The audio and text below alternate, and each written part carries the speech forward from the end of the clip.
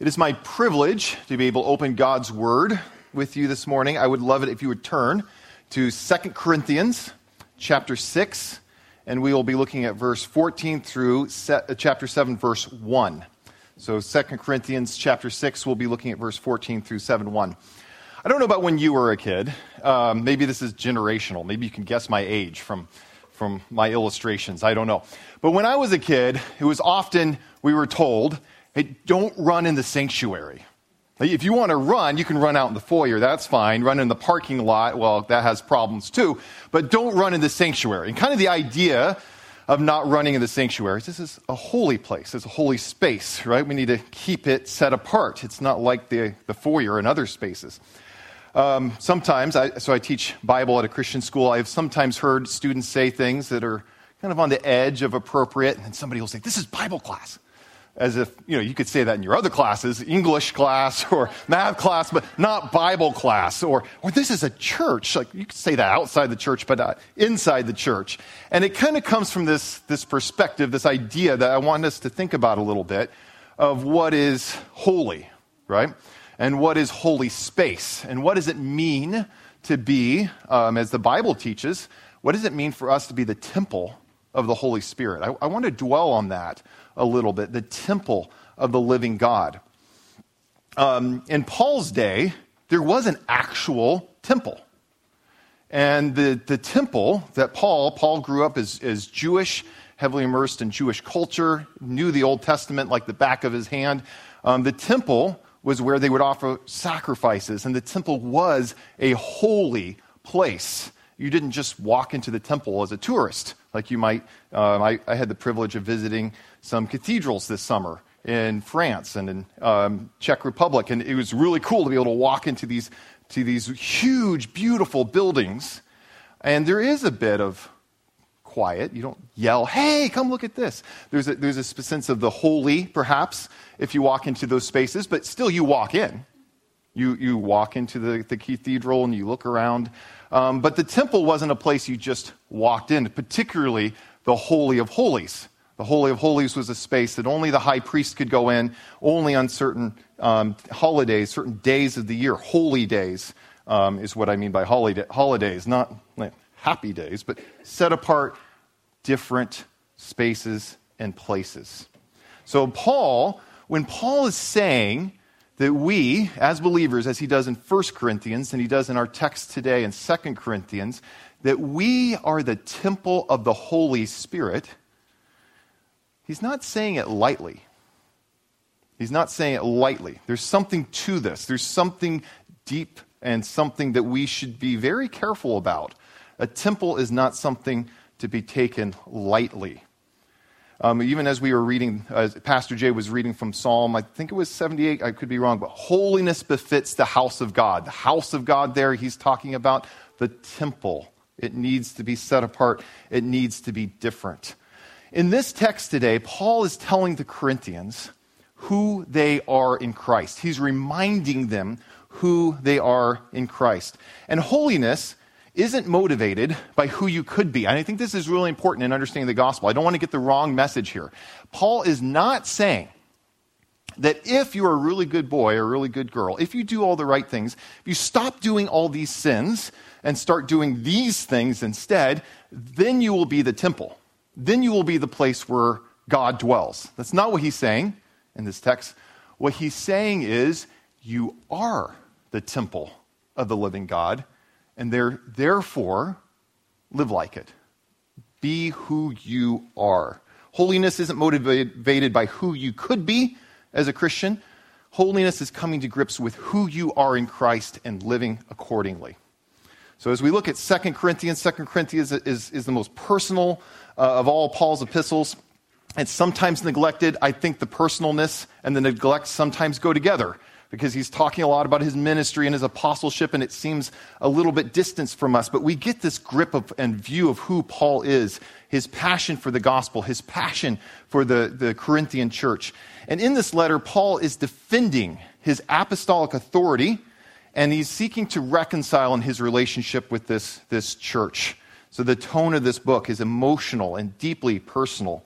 And last week, with Pastor Ben, We saw that although Paul's life of toil and hardship did not reflect what the culture viewed as success, what the culture viewed as glorious, as the culture viewed what an apostle should look like or what a philosopher should look like, Paul's calling on them and on us to evaluate success and see how God defines and measures it, not the way that the world and the world system defines and measures it. So in today's text, Paul is urging the Corinthians not to be unequally, or maybe more literally, differently yoked with unbelievers. He is calling them to be who they are and to live into their high calling. They are not part of the world. They belong to Christ. They are the very temple of the living God. And as those indwelt by the Spirit of God, they have been called and empowered to live and think according to kingdom, not earthly principles. So I would love to read the text for us. I'm going to read a long section of text here just now, and then I'm going to pray for us, and then we'll look at the text bit by bit. So 2 Corinthians chapter 6, verse 14, Paul writes, "Do not be unequally yoked with unbelievers. For what partnership has righteousness with lawlessness? Or what fellowship has light with darkness? What accord has Christ with Belial?" Belial is a name for Satan. "Or what portion does a believer share with an unbeliever?" And then I think this is the point that he's driving at. The rest of the text will flow from it. "What agreement has the temple of God with idols? For we are the temple of the living God. As God said, I will make my dwelling among them and walk among them, and I will be their God. They shall be my people. Therefore, go out from their midst and be separate from them, says the Lord, and touch no unclean thing. And then I will welcome you, and I will be a father to you. And you shall be sons and daughters to me, says the Lord Almighty. And since we have these promises, beloved, let us cleanse ourselves from every defilement of body and spirit, bringing holiness to completion in the fear of God." Would you pray with me? Father, thank you for your word. Thank you that in a time of change, rapid change and cultural shifts and confusion and difficulty and hardship with knowing how to walk and how to live today as Christians, that your word is a solid place for us to stand. That your word gives guidance, that even though this book was written thousands of years ago, that you breathed it out through your Holy Spirit and that it speaks to us today. That I believe this, Father. You speak to us through your word. Thank you for your word. Father, I pray for us this morning that we will catch a glimpse of who we've been called to be and who we are, not because of our good works, not because we've earned it, not because we've been holy up to this point, but because you have made us to be this, and you have given us your Spirit, and we've been made alive with your Son. Father, I pray that your word will speak to us. I pray that your word will convict where we need to be convicted, be motivated where we need to be motivated. Father, we believe that you are alive and that your word is alive. And so we trust in that promise this morning. And we pray in Jesus' name and in the power of the Spirit. Amen. So these verses here that we just read, I believe are flowing from the context of 2 Corinthians chapter 5 and 6. I don't want to go into this in depth, but some people believe, some scholars believe that the verses we just read are kind of an interpolation, maybe a different letter that Paul wrote inserted into the text here. And the reason I want to mention that is I do think that that's a mistake and a misunderstanding of what's going on in the text, because I think that this passage is really connecting with what's going before and what comes after. So throughout 2 Corinthians, Paul has been contrasting himself with these, what he calls, maybe facetiously a bit, these super apostles. And these super apostles are very eloquent. And Paul is supposedly somebody who's very impressive in his letters, but in person, not that much. That's actually something they would say about him. So the super apostles, they're very eloquent, they're very impressive in the pulpit, you might say. They have these letters of recommendation that they carry around and say, hey, this guy's great. And Paul doesn't have those things. But Paul has the gospel. And Paul's contrasting himself with these super apostles who look impressive in the world's perspective with his weakness and his suffering. And you might think, well, you have letters of recommendation and eloquence and weakness and suffering. Which would you want? But Paul is saying that the wisdom of Christ, the wisdom of the world are not the same thing. Hopefully you heard that in our text this morning. What fellowship has light with darkness? They're not the same thing. So as Paul has given himself as an example of the ministry of the gospel through weakness and through suffering, he's telling them to break off their relationship with these false teachers, these super apostles, and make room. If you looked at 7 verse 2, Paul says, make room in your hearts for us. So I really do think that these verses that we just read flow from this argument of what it really means to be apostle, what it really means to do gospel ministry with false images of gospel ministry. And he's saying, you don't have room for both of us. So make room in your hearts for us. Don't be unequally yoked. Don't be differently yoked with these false believers. I believe that's flowing from chapters 4, 5, 6 into chapter 7. So I want to reread verses 14 to 16. And in these verses, Paul's urging the Corinthians to realize their high calling and the privilege that they have of being recipients of the gospel. What they have is better than what the world has to offer. Verse 14. Do not be unequally yoked, with unbelievers. For what partnership has righteousness with lawlessness? What fellowship has light with darkness? What accord has Christ with Belial or Satan? Or what portion does a believer share with an unbeliever? And again, where he's driving is the end. What agreement has a temple of God with idols? Now, this word yoked, you might come to mind like a farming kind of reference of two animals yoked together. It's commonly used in the literature of the day to kind of mean an ally. And you can kind of get the picture. You yoke yourself next to somebody. You want to both be pulling in the same direction. It wouldn't be very good if one person's pulling this way and one person's pulling this way. You're not going to get anywhere. Same with animals. You want them to be pulling in the same direction. So if you're differently yoked, you're not of the same breed, of the same kind, or you're not going the same direction. You're not actually allies. It doesn't mean inferior or superior. Like if I said my wife is way smarter than me and we're unequally yoked, that's not the point of the passage. The point of this passage is that they're different. They're not going the same direction. It's like a donkey and ox, not being of the same species, and they both want to go different ways. Now there's 3 possible Old Testament references that Paul means to come to mind, and maybe he means all 3 of them. But in Deuteronomy 22:10, the Old Testament law says not to plow an ox and a donkey together, and you can see how that would fit with this idea of differently yoked. In Leviticus 19:19, it says not to let your cattle breed with a different kind, and there's actually a linguistic connection there I won't go into.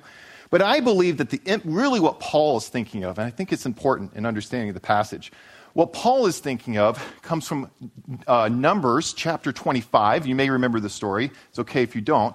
But in Numbers chapter 25, Israel falls into idolatry. There are these Moabite women that are sent into the camp, and these women lead Israel astray into worshiping false idols. And it says in the text that Israel yoked himself with Baal Peor. And so the idea there is that they yoked themselves to an idol. They yoked themselves to a false god. They yoked themselves to that which is demonic. They became enslaved by it, and they were punished with the plague.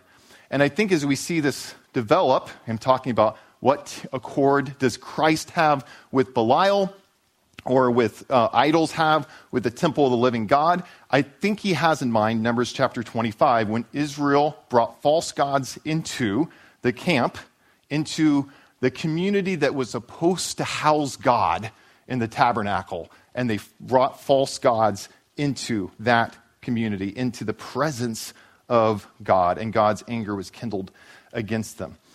So to understand what Paul is and isn't saying, so this is one of those passages that sometimes is over-applied or under-applied.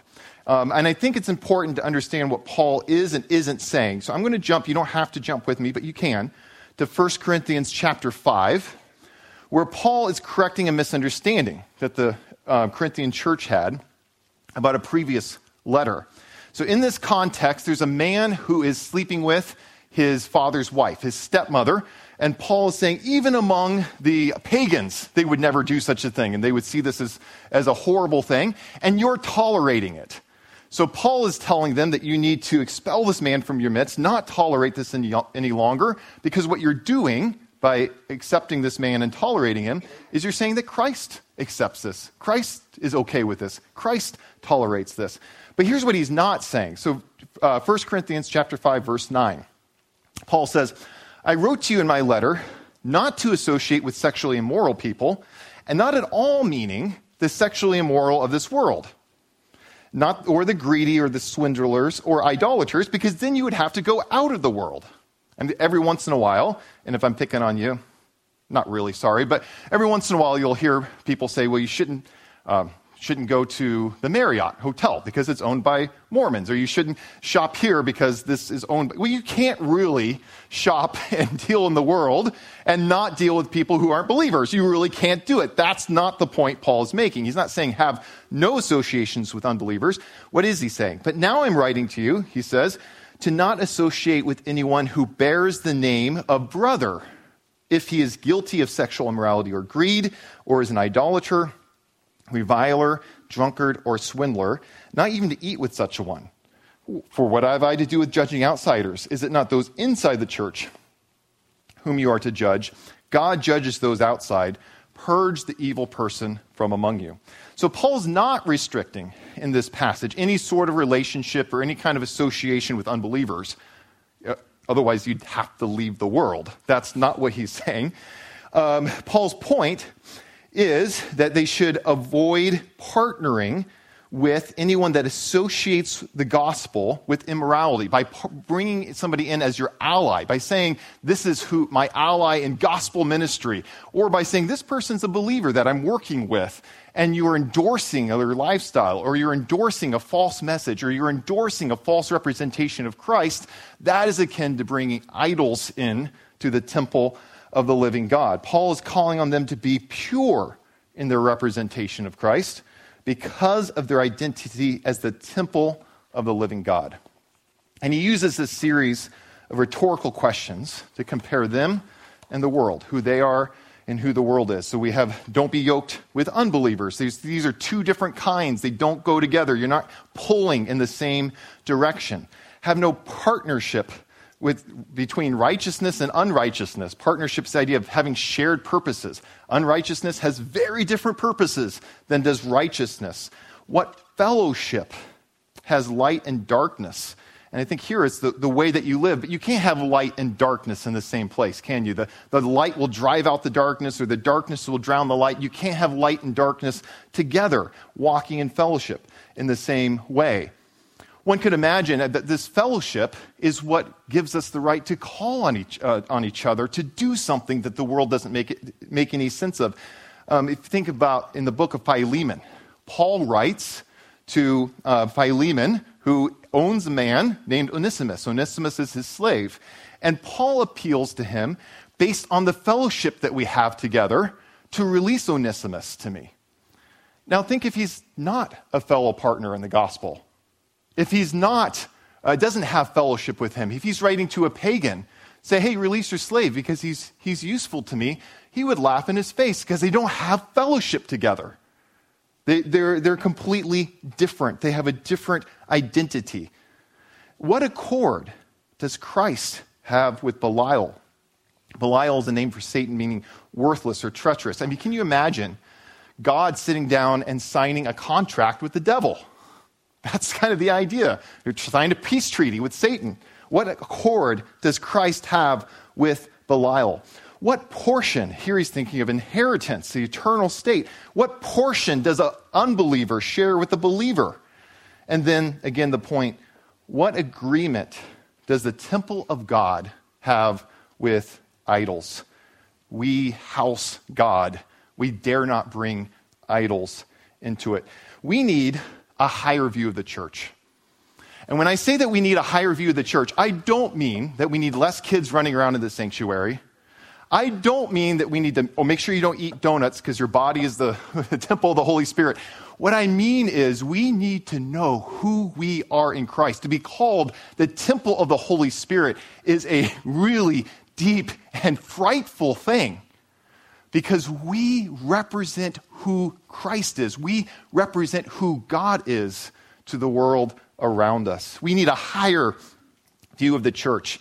And to have a higher view of the church, we can't contaminate the church with unbelief, with what is dark, with what is not true, with what is not good, with what is not of God. We in the world are a different breed. We can't be yoked together. We have a different goal. We have a different lifestyle. We can't walk together. We have a different Lord. We can't live in harmony together. We have a different destiny. We won't inherit together. We house a living God, not a dead one. Righteousness and evil can't be one. Darkness and light can't be one. Christ and Belial can't be one. And the temple of the living God cannot house idols. This is a high destiny, a high calling. This is who we are in Christ. We house the living God. I'm going to pick up in the text again, that second half of verse 16, as Paul reminds the Corinthians who they are and why they can't be yoked to these false apostles. For we are, he says, the temple of the living God. As God said, I will make my dwelling among them and walk among them, and I will be their God, and they shall be my people. Therefore, go out from their midst and be separate from them, says the Lord, and touch no unclean thing. Then I will welcome you, and I will be a father to you, and you will be sons and daughters to me, says the Lord Almighty. Now, Paul's quote here from the Old Testament is actually, and I won't go into all of them, you could look them up later if you want, but it's a compendium of 6 Old Testament references. He's taking 6 different verses from the Old Testament, and he's putting them all together. And the reason he's doing that is he's talking about kind of a meta principle, this view from the whole Old Testament pointing towards this truth, this reality. And the summation of these quotes is that God's continued presence in Israel in the Old Testament was conditional upon Israel's holiness and separation from uncleanness and idolatry. And the force of these references is to say that like Israel, the Corinthians have God dwelling in their midst. They're the very temple of the Holy Spirit. But just as we saw Israel walk away and worship false gods and go into exile and be expelled from the land, similarly, if the Corinthians do not continue in exclusive worship of the true and living God, if they bring idols into the temple along with the living God, they too will face judgment. So to correct the error of the Corinthians' thinking, Paul is reminding them of who they are in Christ. They're not merely servants of the living God, though they are.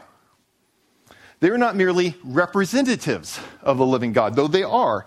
They are the temple of the living God. In the Old Testament, the temple was where worshipers went to meet with God. It was the symbol of God's relational presence on the earth. And for them to partner with unbelievers in the way that they have been is analogous to bringing idols into the Holy of Holies. Being the temple is a high calling. I want to pause here because I want us to get the full force of what it means to be the temple of the living God. This is one of those themes that runs throughout Scripture really, truly, from Genesis 1 to Revelation chapter 22. This is a massive subject in the Old Testament and the New Testament.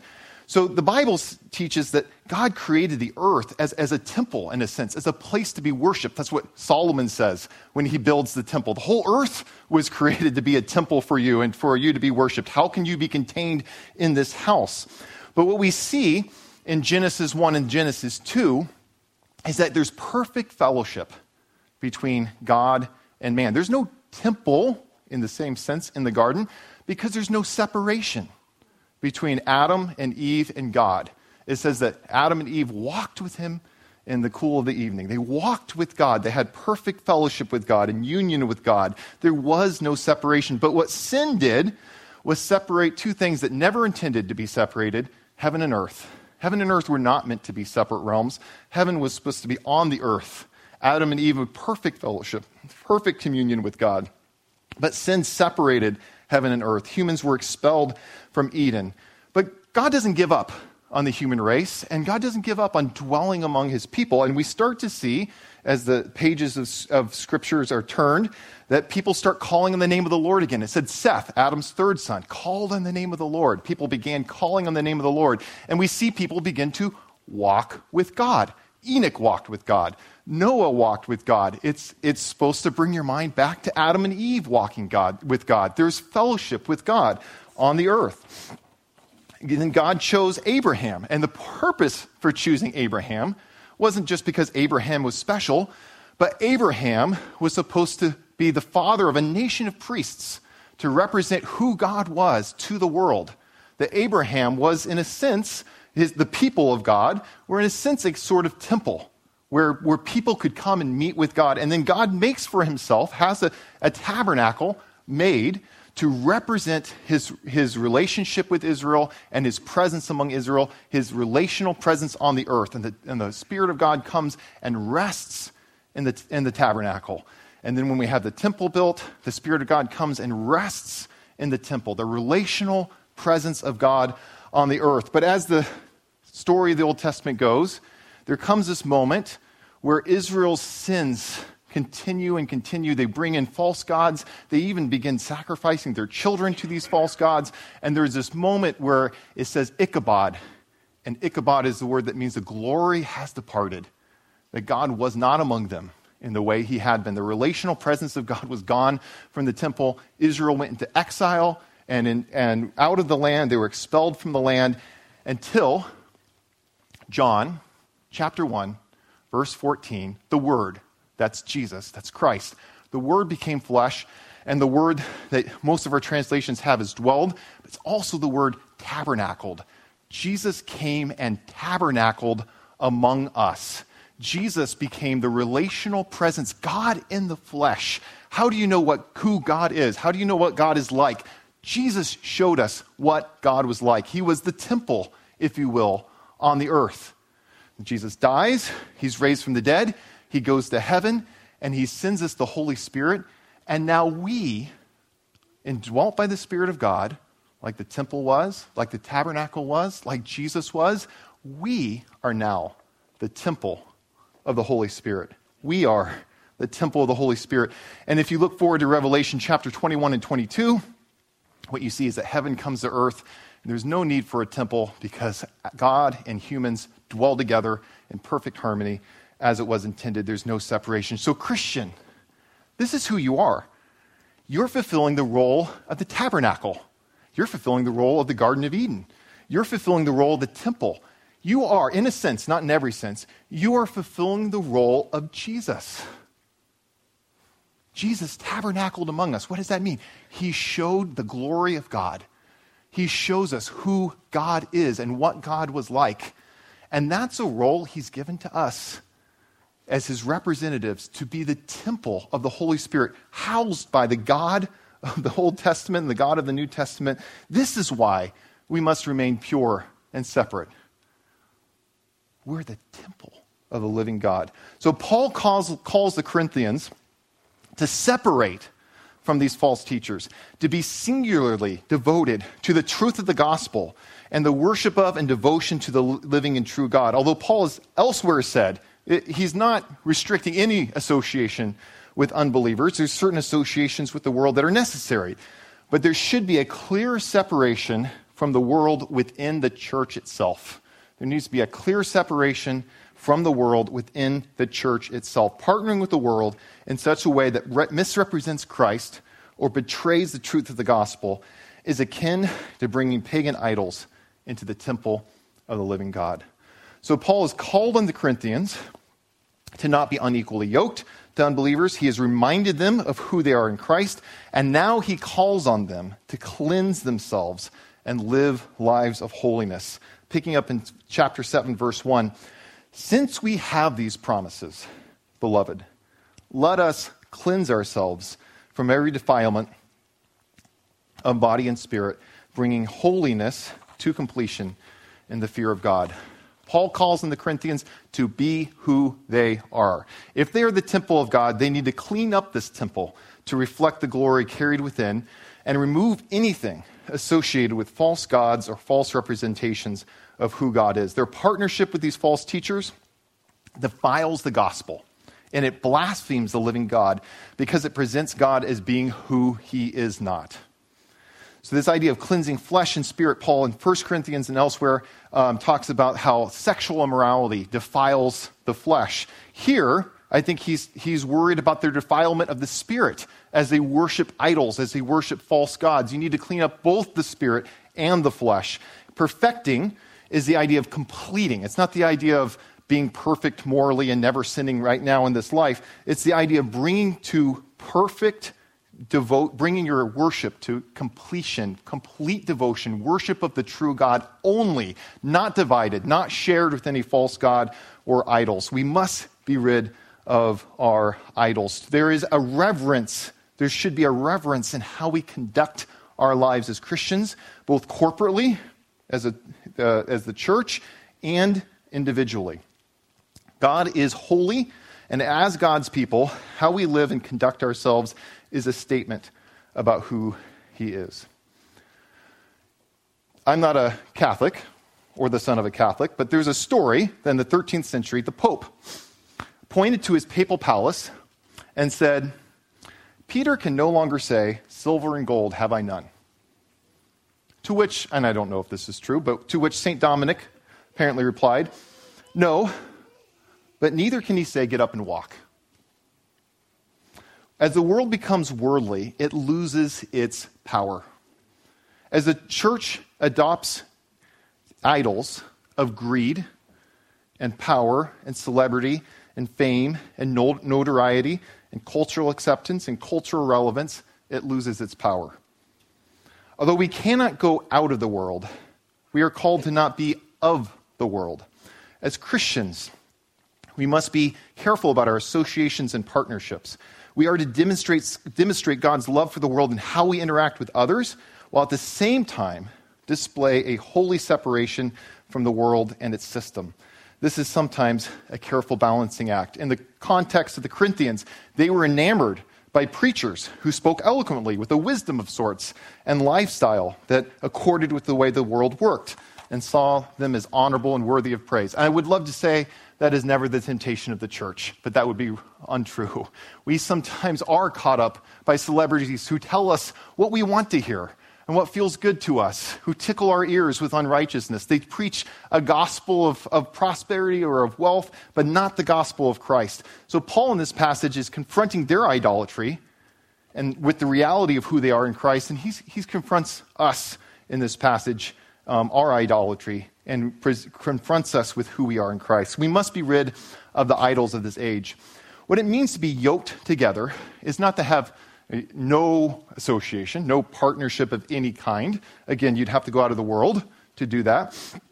But it is taking on a common identity. It is taking on a common partnership. It is to be somebody's ally. But we can't be allies in this sense, in the gospel sense, if we're going in different directions. If we're trying to pull this way and our partner is pulling this way, we're not going anywhere. It's worse than that.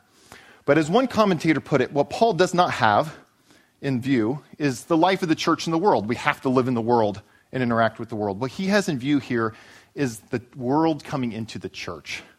How worldly has the church become? There's a danger in under-applying these verses. I think there's a danger in over-applying them. I think the primary view here is of the church, not as individuals, but as the church corporately, who we endorse, who we say is us, who we say is part of us. And I think this can be true in a number of areas. For one, it could be endorsing false teachers, maybe even false teachers who have some of the right words, but their lifestyle does not reflect who Christ has called us to be. We need to be careful of that. It can be people who teach false doctrine, that maybe they're popular and maybe it's to our advantage to partner with them in some way, but that would betray bringing idols into the church. It can be true in philosophies, and sometimes this can be kind of a slippery slope, a little bit dangerous. But as Christians, we're called to help the poor. We're called to be charitable, to be loving. But I think sometimes that we have some agreement with the world in some areas, and what we do is we lose the gospel. I want to be kind. I want to be compassionate. I want to be caring to everyone. But I do not want to bring in the world's philosophy. The primary problem that we have as human beings is not poverty, although that is a problem. And I do think that we should care about poverty. The Bible says so. I do think that mental health is a real problem, and we should care about mental health. But the primary problem that the world has is sin. And the primary solution that we have is the gospel. And sometimes we compromise that unintentionally, slowly, we drift into it. I also think we need to be careful of our political associations. I'm not saying don't vote. You should. Vote. Participate in the government. Participate the rights that you have as an American citizen. But be careful.